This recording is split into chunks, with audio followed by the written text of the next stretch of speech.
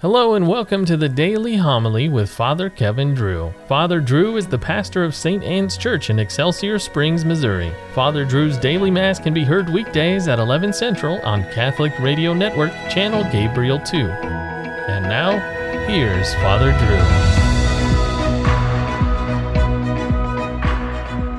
Drew. A reading from the first letter of St. Peter. Beloved, concerning the salvation of your souls, the prophets who prophesied about the grace that was to be yours searched and investigated it, investigating the time and circumstances that the Spirit of Christ within them indicated when it testified in advance to the sufferings destined for Christ and the glories to follow them. It was revealed to them that they were serving not themselves but you with regard to the things that have now been announced to you by those who preached the good news to you through the Holy Spirit sent from heaven, things into which angels longed to look. Therefore, gird up the loins of your mind, live soberly, and set your hopes completely on the grace to be brought to you at the revelation of Jesus Christ. Like obedient children, do not act in compliance with the desires of your former ignorance, but as he who called you is holy, be holy yourselves in every aspect of your conduct. For it is written, be holy, because I am holy. The word of the Lord. The Lord has made known his salvation. Sing to the Lord a new song, for he has done wondrous deeds. His right hand has won victory for him, his holy arm.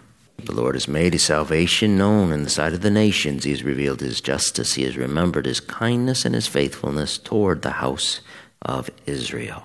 All the ends of the earth have seen the salvation by our God. Sing joyfully to the Lord, all you lands. Break into song, sing praise. The Lord be with you. Reading from the Holy Gospel according to Mark. Peter began to say to Jesus, we have given up everything and followed you. Jesus said, Amen, I say to you, there is no one who has given up house, or brothers or sisters, or mother or father, or children or lands, for my sake and for the sake of the gospel, who will not receive 100 times more now in this present age, houses and brothers and sisters, and mothers and children and lands, with persecutions and eternal life in the age to come. But many that are first will be last, and the last will be first. The Gospel of the Lord. The prophets testified in advance to the sufferings destined for Christ and the glories to follow them. Upstart churches attempted to take hold about 30 years after Christ's death and resurrection. However, they faced persecution and various trials. St. Peter, as the Bishop of Rome, gave these churches encouragement, a shot in the arm with his letter written around 64. Peter taught that Christians had a major motive of credibility for their faith in the prophets who testified in advance to the sufferings of Christ.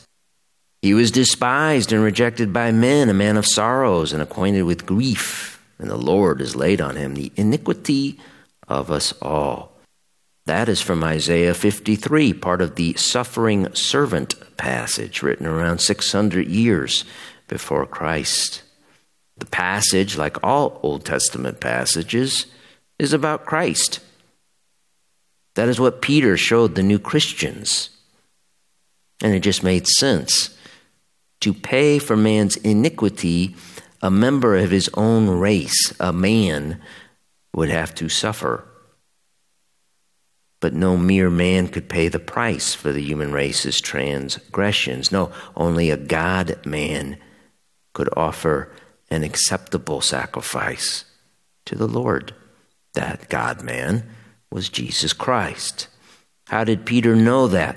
Because he saw the risen Christ 3 days after he was crucified. Peter saw him in all his glory.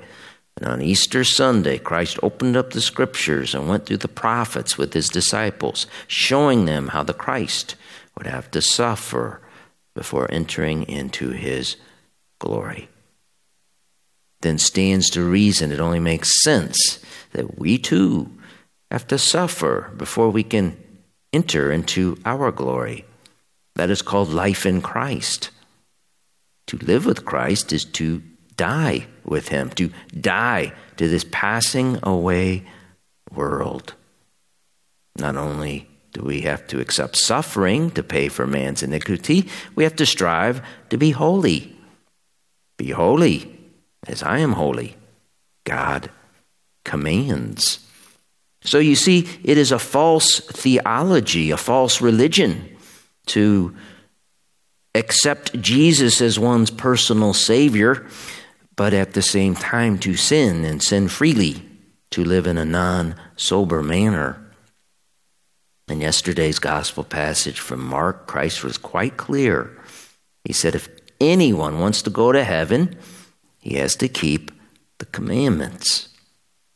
Christ did not insert a sneaky little footnote at the bottom of that passage stating there were exceptions to the rule, because his commandments were, like some bishops are saying today, only ideals. So gird up the loins of your mind and live soberly. Do not comply with the desires of your former ignorance, as Peter put it.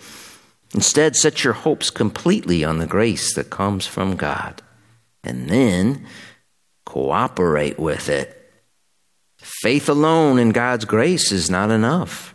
Faith alone does not save. What saves is a death. We are saved by a crucifixion. Christ and our own. We have to die to the world.